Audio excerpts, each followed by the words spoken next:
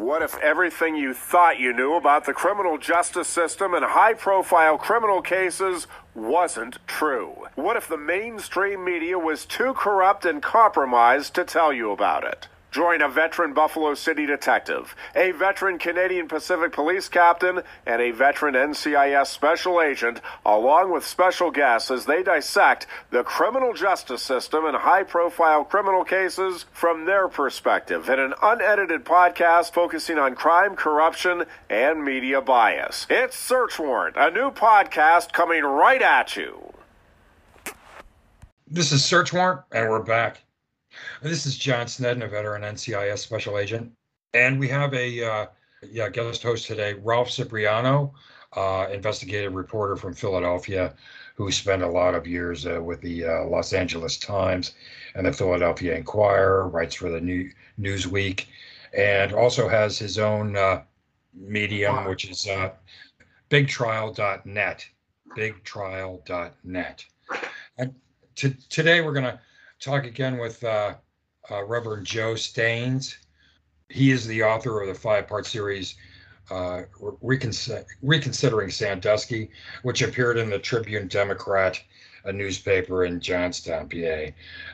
Reverend Joe Staines, the author, is a graduate of Duke University, where he received a bachelor's degree in religion and mathematics and a master's degree in divinity. He's currently the pastor at the Mount Hope United Methodist Church. And we want to focus really on media bias today,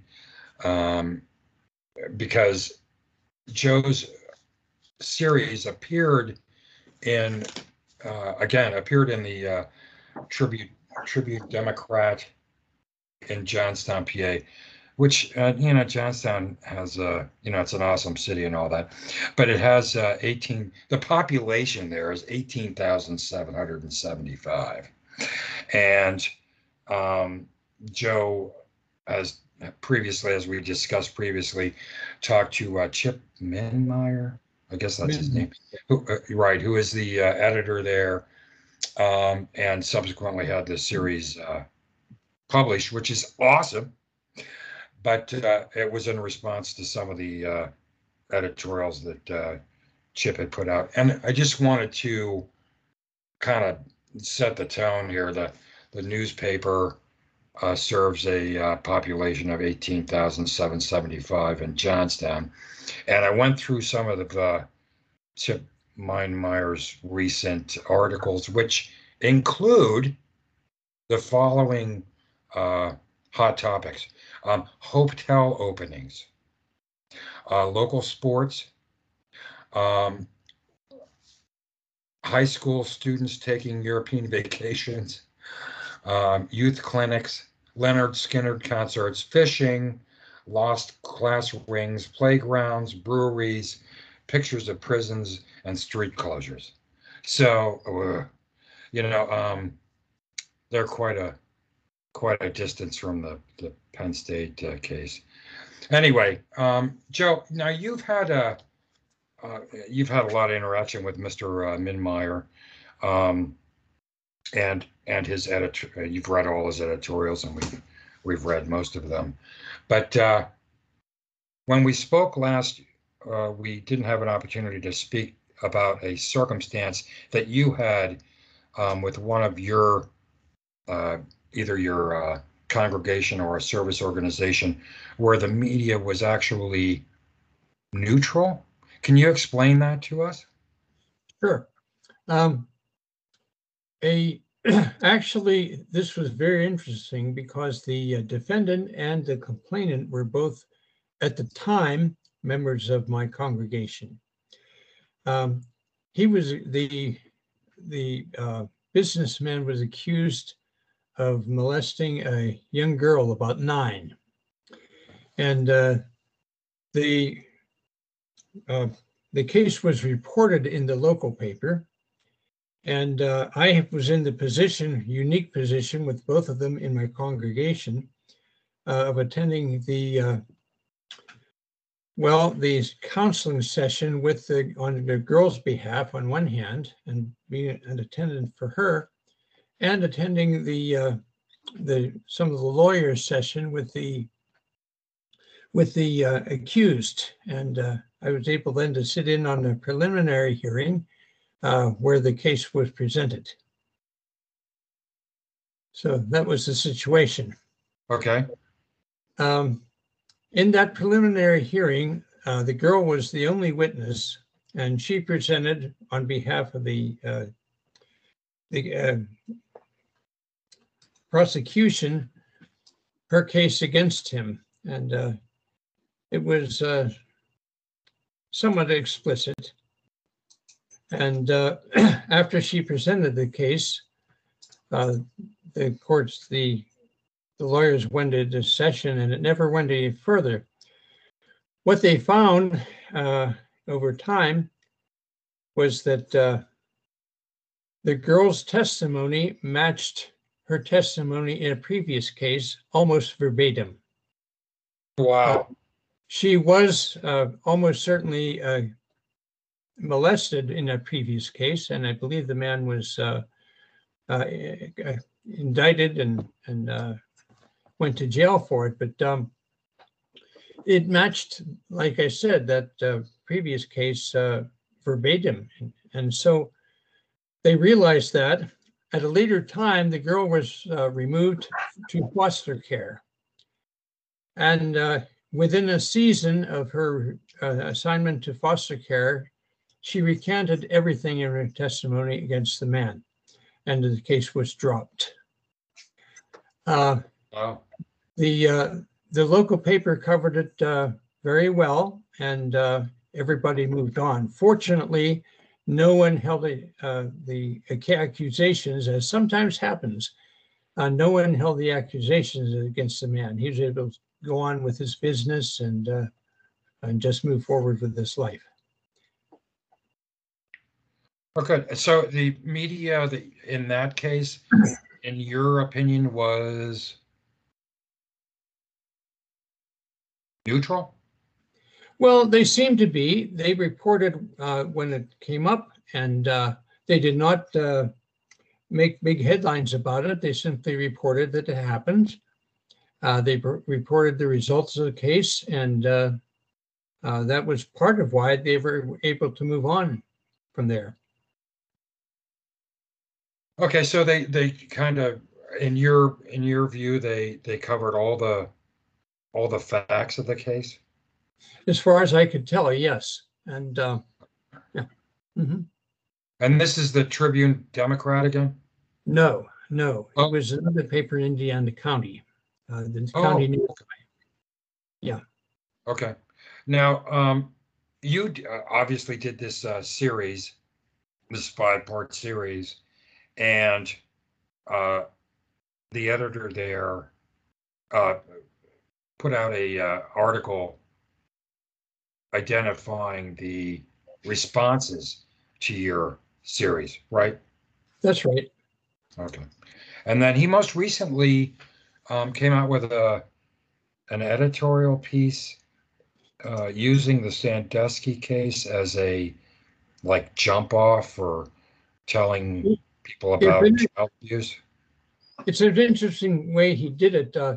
It actually was not an editorial, and it was not published by any Tribune reporter. Oh.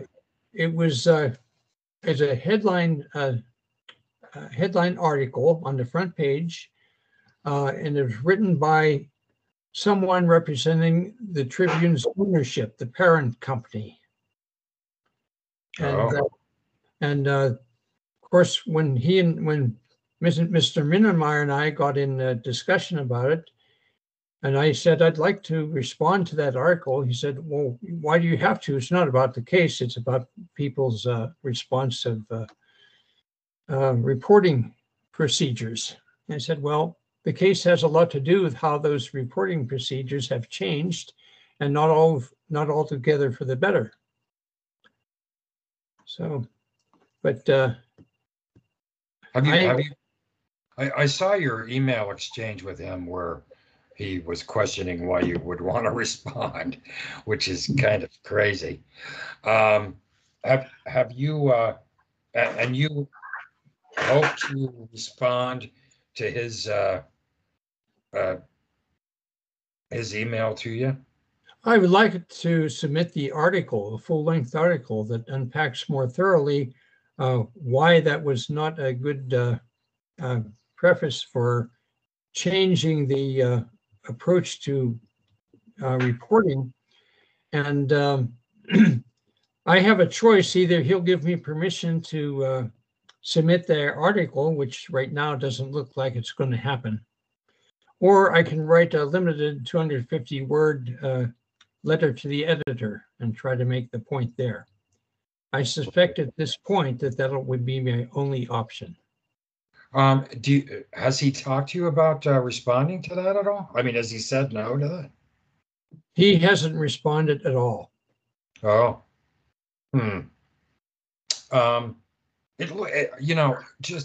Just knowing what you told me before and then how that's progressed, it certainly sounds like he, and we touched on this a little bit, he hasn't taken the totality of the circumstances and all the facts that have been developed subsequent to the initial media freak out into account. Well, I don't have the impression that he ever did, unless, of course, in my recent response to him, imploring him to let me respond to the article, I asked him point blank whether he had read any of the sources, and I mentioned both of you and Mark Pendergrass and some others. I never have gotten the impression that he has explored any of those options at all. Did he respond to you? No. Oh. So now I can certainly understand what you talked about before in regard to the media being a neutral party and gathering the facts and determining, reporting on the facts, which clearly hasn't been the case in the Penn State case. And Ralph has personal knowledge of that, and he's reported the facts.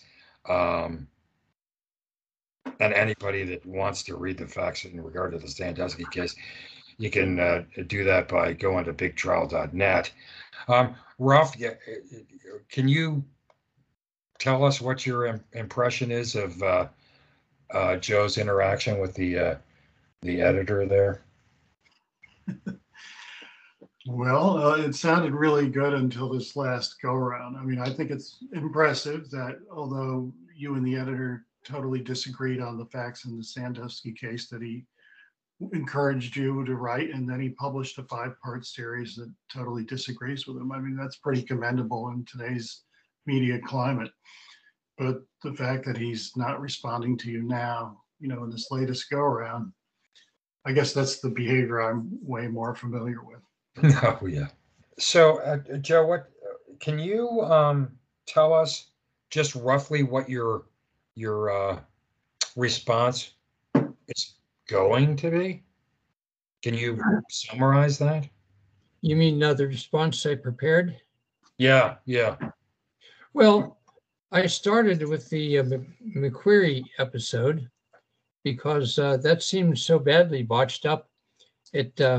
They basically, with the McQueary episode, an event was publicized that was actually not McQueary's actual witness. It was written into his mouth by apparently somebody involved with the prosecution. And then it was leaked to the press. And then if they didn't have enough information, they found a way to embellish it and use that as if it were evidence. They did that, of course, with Victim 8 in the series also, where they actually had a witness say the contrary of the accusation, and they buried that. So what I'm sensing is that, and what I wanted to say in the article was that this has really caused a complication in processing anybody's testimony, because now the public feels engaged. They are required to make reports And that's jamming the system in terms of assessing where the truth is. And the departments responsible are crying that they're glutted with things that they cannot process. And then I think it's also incumbent on the system, that is the prosecutorial and the investigative system, to demonstrate that they'll handle responsibly what they are given and not embellish it or invent something. With these complications, as a result of how badly the Sandusky case was handled, actually the situation is at least as bad and in some ways worse, because now we feel like if we don't tell people what they want to know, they'll embellish it and maybe use it against the people who are witnessing. And we don't know whether the truth will ever be pursued, because a detour to the truth was pursued in this case. Has going back and recalling what Chip wrote, has he ever referenced the rampant prosecutorial misconduct and subsequent discipline of the prosecutors in the case? Has he ever touched on that? Never. That's just appalling. I can't really understand how you can pretend to be covering the story for your subscribers and readers and fail to point that out. I mean, the false grand jury presentment and then the rampant prosecutorial misconduct. But he hasn't addressed either one of those of what he's put out? No, and I was on still am, I guess, on a citizens advisory committee that that Minnemeyer has set up. I went to the meeting back in 2020 with the book at hand, and some of the committee members said they thought that this was a helpful piece, and that they thought that I don't want to make myself out anything special here, but they said it was courageous to publish. Well, that was nice of them to hear. Many of them were appreciating what was done. And Minnemeyer simply told a story about how he visited the courthouse one day in the trial up in Center County, and that Sandusky looked guilty to him. That's about all he's ever said. Oh my God! Seriously? Oh yes. Oh my God! Could have saved a lot of time. Oh jeez! Oh my God! That's unbelievable. So, I mean, can you just imagine how many other, things are manipulated like that?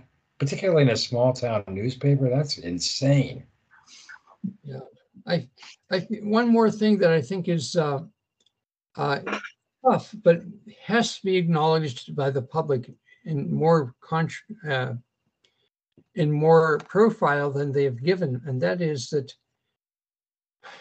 Well, Minnemeyer wrote largely defending one of the local cases that was indeed proven that, and he was, I think, under pressure by the local witnesses. He said, we have to believe the victims in every circumstance. Well, in the case I described to you from 7 years ago, we couldn't, if we don't dare believe that victim. In fact, she recanted everything she said, and we can pretty well tell where the testimony came from.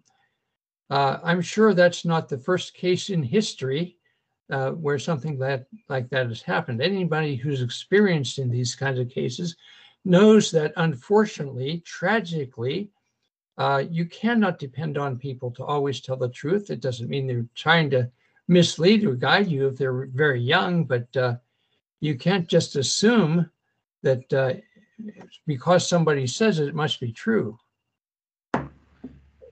Yeah, oh my God. I mean,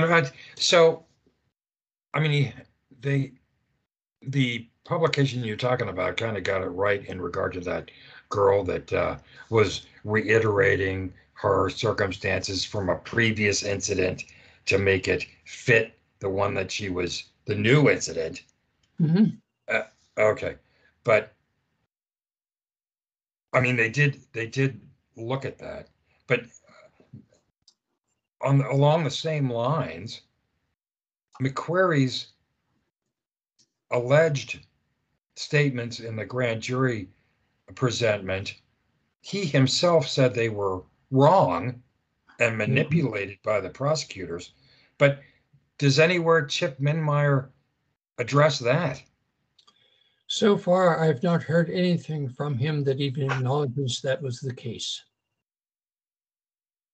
Okay, so in the big picture, he's just reiterating what the big media narrative.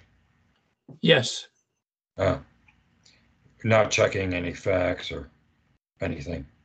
No, I did get the impression when we dialogued after the items were published that I did get the impression that he had some pressure from the owners of the paper, the newspaper chain, to take at least a neutral stand on it, which I think he was happy to do. But I do think he had some pressure from above. I mean, don't. I mean, we have the benefit of having Ralph here, and he's got like 40 plus years of investigative reporting. I mean, you know, I would think that a person that works for a newspaper is an inquisitive curiosity. You know, they're curious, they're inquisitive. Like, well, what the hell happened to that? Excuse my French, but I mean, what happened to that? What we're not curious about what the actual facts are. I mean, what is that? I mean, that's what I'm hearing. Are you asking me? Yeah. Well, my impression, I guess, and I don't know, my impression is just one person's impression, but I have the feeling that journalism has been largely across the board kind of dumbed down. That there are fewer people who have that curiosity and that hunger to investigate than we had a generation ago. That's just my impression. That would be a correct impression. As evidenced by the Krasner, by Larry Krasner in Philadelphia. That's a big newspaper, much bigger than 18,775. But they're like the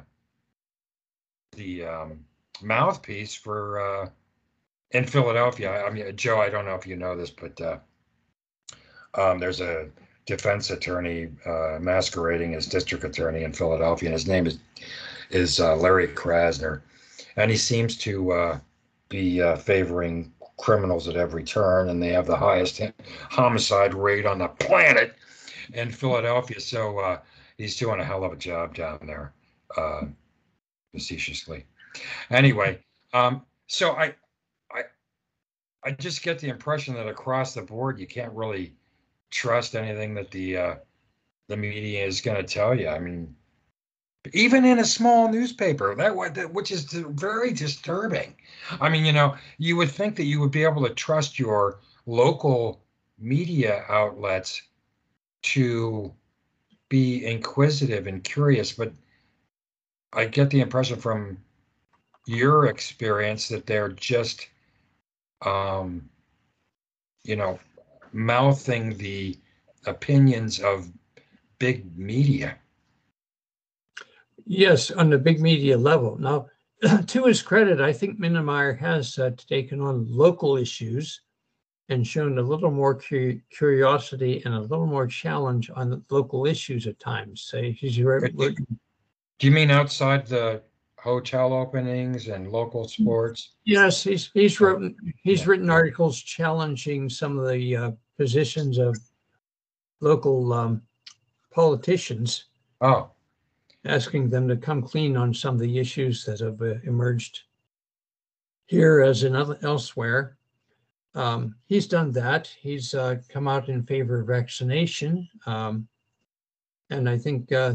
Well, there's a risky stance. Yeah. Well, in this area, it's probably more risky than some.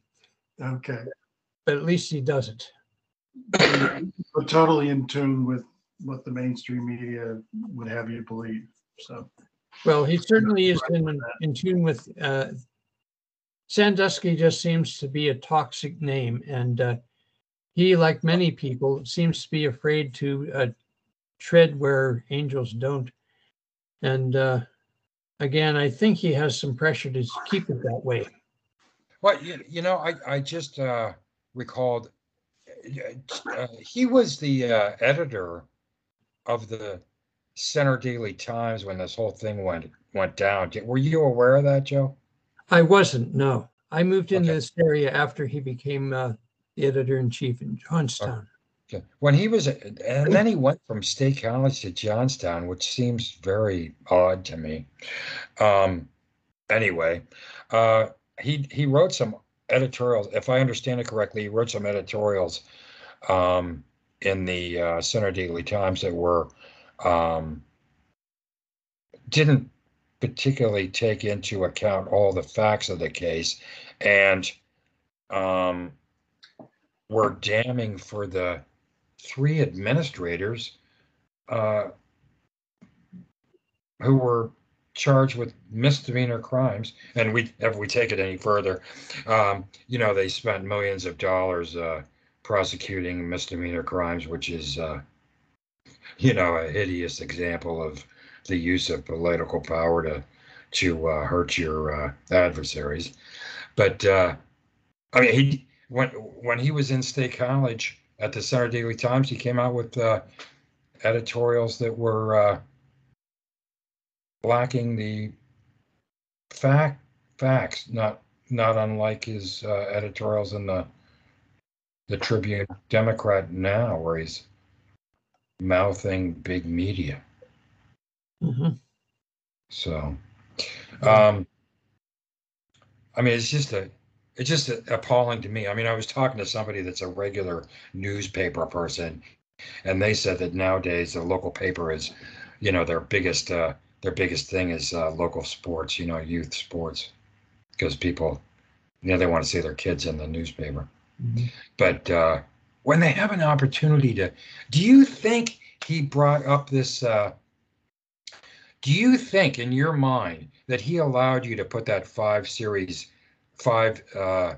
series in the newspaper for clicks beyond the hotel openings and local sports? It's possible. I don't know. It actually surprised me that he did put it in. I half wondered if he was doing it because we had developed up to that point some civil discourse, and I thought he was maybe giving me the benefit of the doubt, but I don't know for sure. It puzzles me because he's never really wanted to put his hands on the series ever since it's been published. Jeez. So how are the other people you're on a board, right? It's called Citizens Advisory Board. What are the other people's input in regard to the blatant disregard of facts in these editorials? They never got into it. I really don't know what they thought. They complimented me, though that may have just been a politeness, but in at least 2 cases around the table, I'd say it was sincere. They really thought it was well done, and they thought it was courageous for the paper to print it. They were glad they did. Oh yeah, no doubt. But they didn't get into the issues. I'm not sure whether Minnemeyer didn't give much time to do that part. He wanted their feedback about the. Well, if I get the impression that by him doing that, by him allowing you to do a 5-part series on it really kind of piqued interest. And I think we talked about before that the response was 50-50 generally, and then Minnemeyer wrote an article relative to the responses to that. Is that right? That's right. Okay. So, but I'm appalled and Ralph, maybe you can address this. I'm appalled by the fact that, I mean, big media, they have a narrative that they follow, but you know, I used to have faith in the local media to be able to, you know, use their curiosity to get the facts. I mean, what the hell is going on? I mean, are they just mouthing now everything that the big media tells them to do? You're asking me, John? Yeah. Yes. Make it easy for you. Yes. There's a lot of fear around this topic. I mean, John, you've sat in on a couple recent meetings. I've had the unique experience, Joe, of trying to peddle a second look at the Sandusky case to a couple documentary producers, one in this country, one outside, two in this country, one outside this country. John and I recently had a meeting with a network investigative editor who oversaw that network's investigative work. And, and I've talked to my local radio stations, sports stations. I've pitched this to several magazines. I've pitched this to some famous muckraking journalists. And there's great fear about this topic. Nobody wants to be in a position to attack sex abuse victims, alleged sex abuse victims. They're, viewed as sacred cows. So this is like, the third rail or whatever. It's radioactive. Nobody wants to touch it. So, and we all know that none of the allegations in this very notorious case were ever vetted by anyone. So nobody can say with any certainty beyond the circus of a trial that took place, whether these victims or alleged victims are telling the truth or not. And as somebody who's read through all of their allegations as submitted in the civil courts, I wouldn't believe any of them. I mean, all of them should be investigated because, as John has frequently noted, the details of every crime evolved. The locations, incidents, who was there, who wasn't there.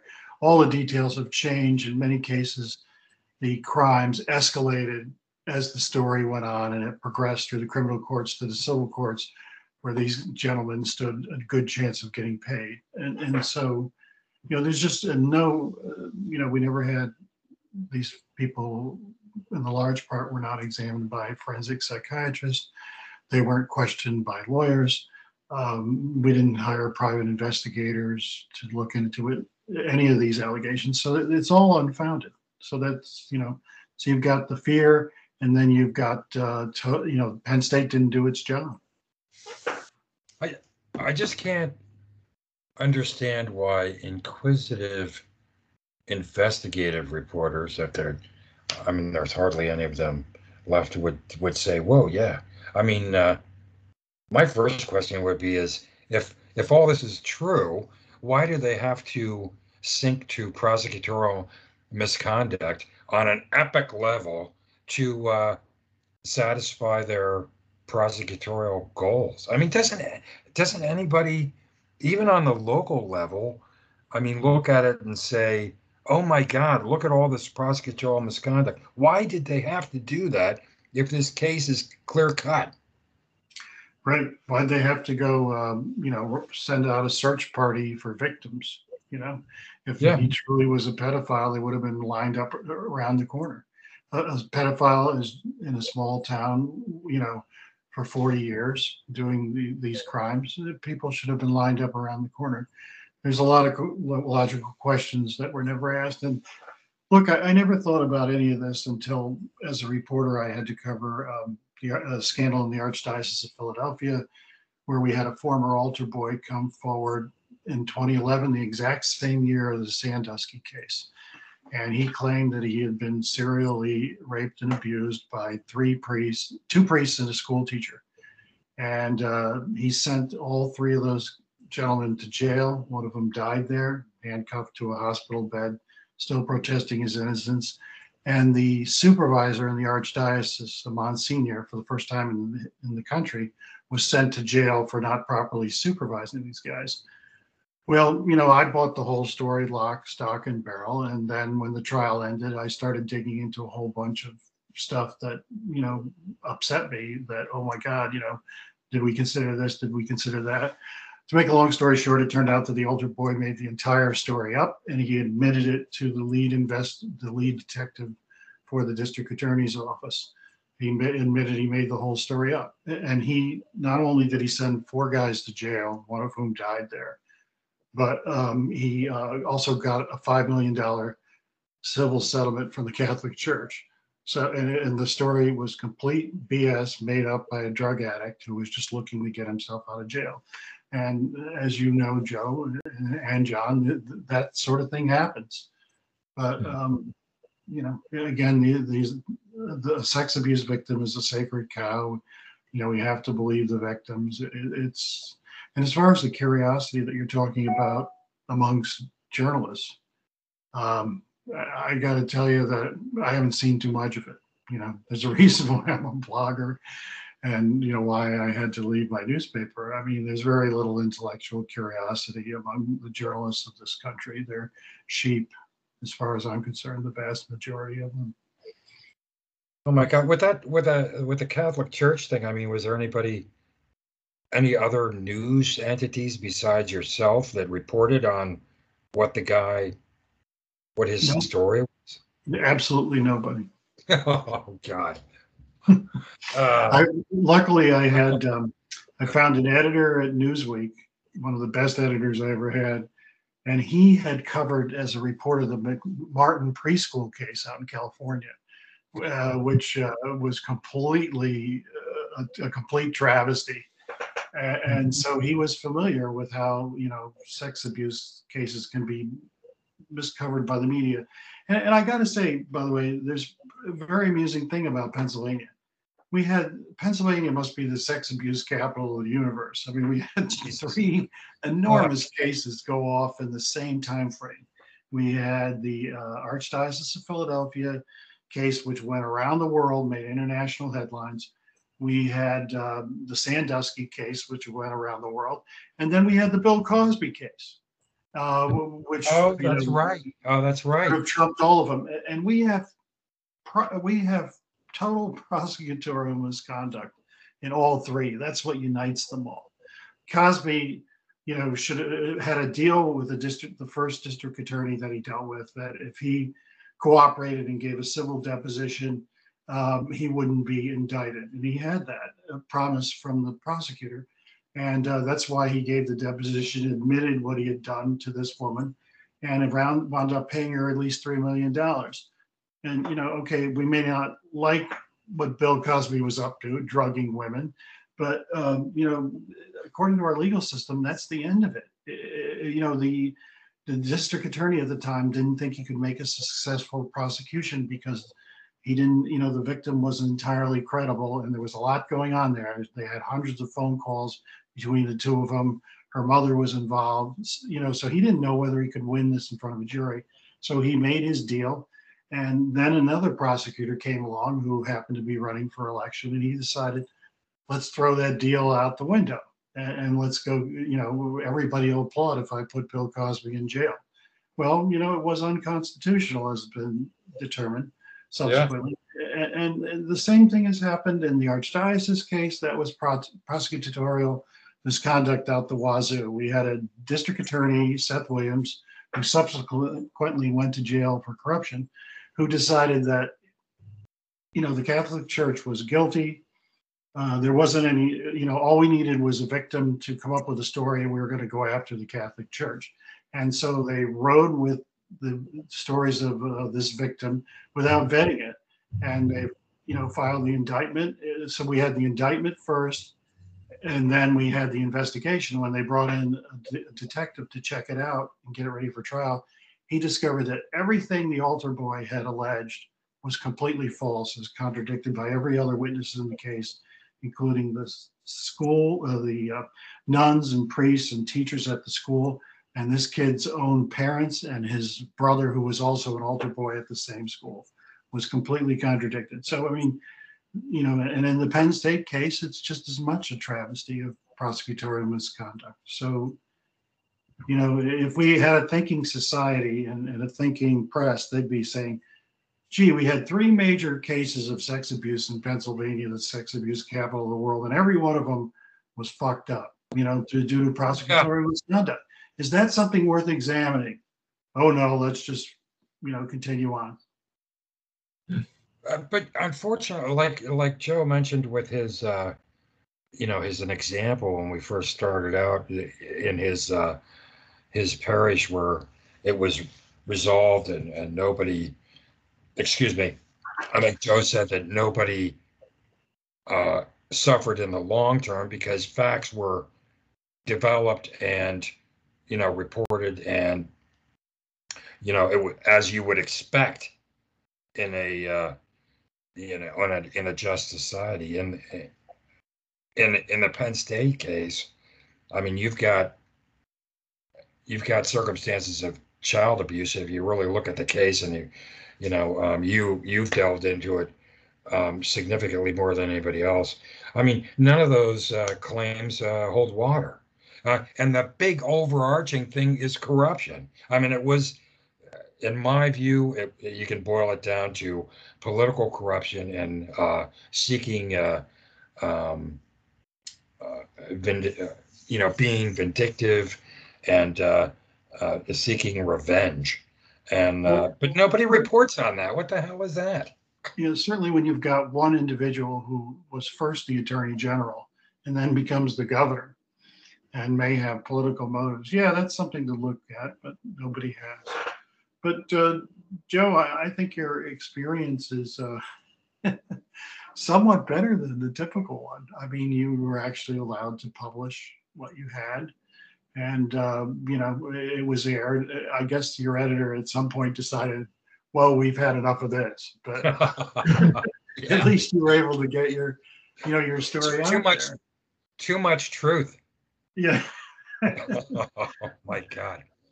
I'd Well, like, no, I'd like to think that that could have set a precedent for others to have done the same.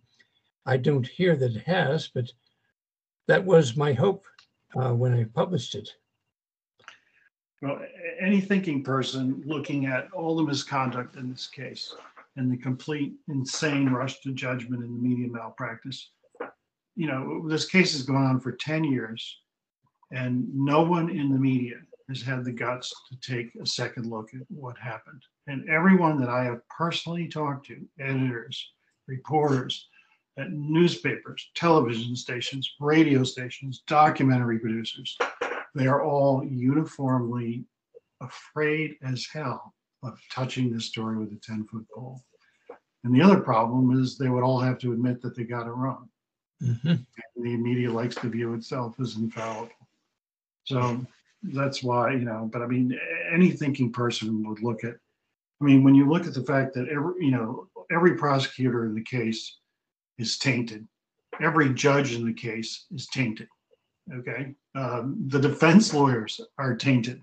The mental, you know, the psychiatrists are tainted. oh my God, yeah. The cops are tainted. The investigators weren't trained in sex abuse. I mean, we could go on, and I'm sure you guys could add more to this. But I'm saying there's just so many questions that there's just no reason to believe the prevailing narrative. That, you know, they did everything wrong, but they got it right in the end. And Mm-hmm. nobody would believe that. Yeah, what is that? It's crazy. Oh my God. It's just And it used to be the job of the media back when I started 40 years ago, and I was an impressionable young man. I used to think that this was our job to do these sorts of things. But now, you know, everyone's afraid to do that. And God help you if you say the wrong thing, if you express the wrong opinion, you know, everyone's afraid. So you just got a culture of fear. You know, I mean, 40 years ago when I started the Watergate era, the prevailing thought pattern was question everything that everyone tells you. I mean, yeah. I had the fortune of working for the editor who was Woodward and Bernstein's editor during Watergate. And he used to tell us, if your mother tells you she loves you, check it out. That was the standard. But now it's, you know, there's just a total lack of intellectual curiosity, and there's a suffocating prevailing viewpoint that the media writes from. It is of the progressive Democrat. It pervades everything, and anyone who disagrees with it is either crazy, a conspiracy nut, or somebody who's a reprobate or a deplorable. It's the worst atmosphere I've ever seen. It plots like a plane crash when I plot the course of journalism in my 40 years, and it's very depressing. I hope the pastor business has been better. Well, it has its tendencies too, but I don't think anything quite matches this one. I do this case. Yeah, yes. You're right. It's a toxic waste dump. Yeah, I do hope in going forward. And I mentioned this in the previous interview also, that I'm curious why Josh Shapiro went after the people he did and said nobody is above the law. And yet the Penn State officers came to the same conclusion that Dr. Dradoff came to, and he was never taken to task for the conclusion he came to. I don't think he was reprobated or anything. He just well, can I cut to the chase on that? Sure. Yeah, Dr. Dradoff didn't piss off Tom Corbett. That's really what. I'm glad you said that, because that's pretty much, I think, where it goes. I mean, it's Josh Shapiro, who sadly went to the University of Rochester. They must be really embarrassed. But I don't know where he went to law school, but they didn't focus on constitutional law at all. And, it's a big boys club. If you look at this case, you've got Tom Corbett, that used to be Attorney General of Pennsylvania. Then you've got Mike Fisher, who was the Attorney General of Pennsylvania. And now you've got Josh Shapiro. And it's a big club. You know what I mean? So Josh Shapiro is, fulfilling the vendetta of Tom Corbett. And is Mike Fisher doing the same? Absolutely. Because now he's on the federal circuit court, and he's the guy that decided that Graham Spanier's overturned conviction would stick. Well, what does that tell you? I mean, do you need a flow chart to understand this? I mean, you've got Tom Corbett, Attorney General, Mike Fisher, Attorney General, Josh Shapiro, Attorney General, and they're all falling in line with what Corbett intended to do to satisfy his vindictiveness. I mean, how difficult is that to see? And according, and contrary to what Shapiro says about nobody's above the law, certainly he and his office, his prosecutors, are above the law. They've never been adequately punished for widespread and outrageous unconstitutional misconduct. There's never been any sensible investigation of all the leaks that Frank Fina, the Deputy Attorney General, who ran these investigations, was involved in.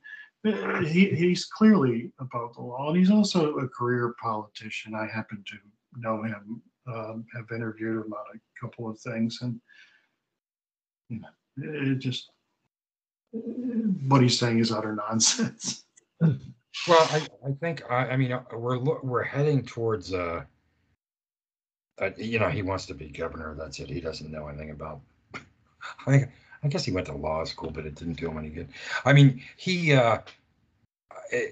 intends to be running for governor, right? I mean, that's the whole thing.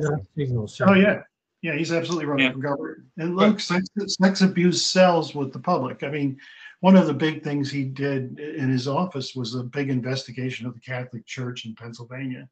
And I went through that report and said, his grand jury report should have been featured on the History Channel, because 2/3 of the guys he wrote about were dead. He went back to like the 1930s and 40s and was re-indicting these guys for, Oh my God. You came out with an article on that where it Yeah, showed the History Channel, and I was laughing my ass off. I mean, that was very I funny. compared it to digging up a graveyard, an ecclesiastic graveyard, which is what he did. You know, it just, but he'll do anything for votes. He's a craven politician. They're all alike, and sex abuse sells. So he's never going to take a second look at the Jerry Sandusky case and what his prosecutors did wrong. He doesn't want to touch that.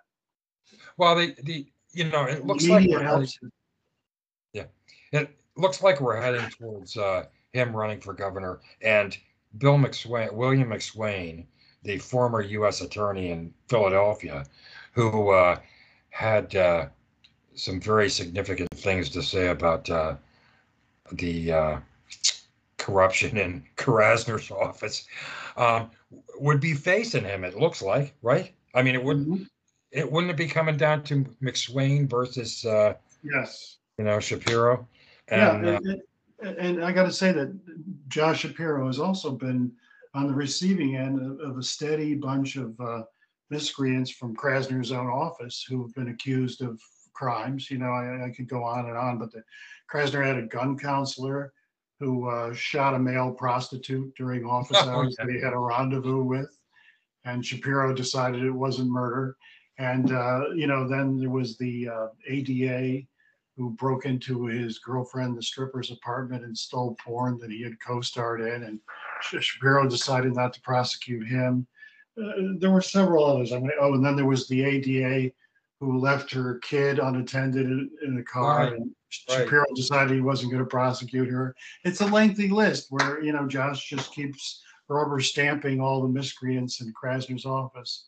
And there are plenty of them. I mean, a roster of them would be, pretty impressive.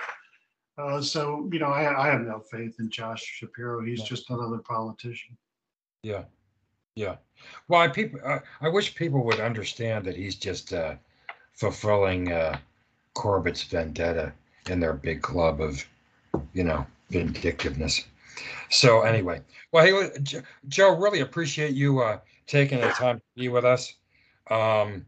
It's a very interesting how that's unfolded and how a small town editor just disregards the fact. You know what I'm saying? I mean, if I was a reader, I would go, "Oh my God, man! I can't. Can I believe anything that's coming out of that place?"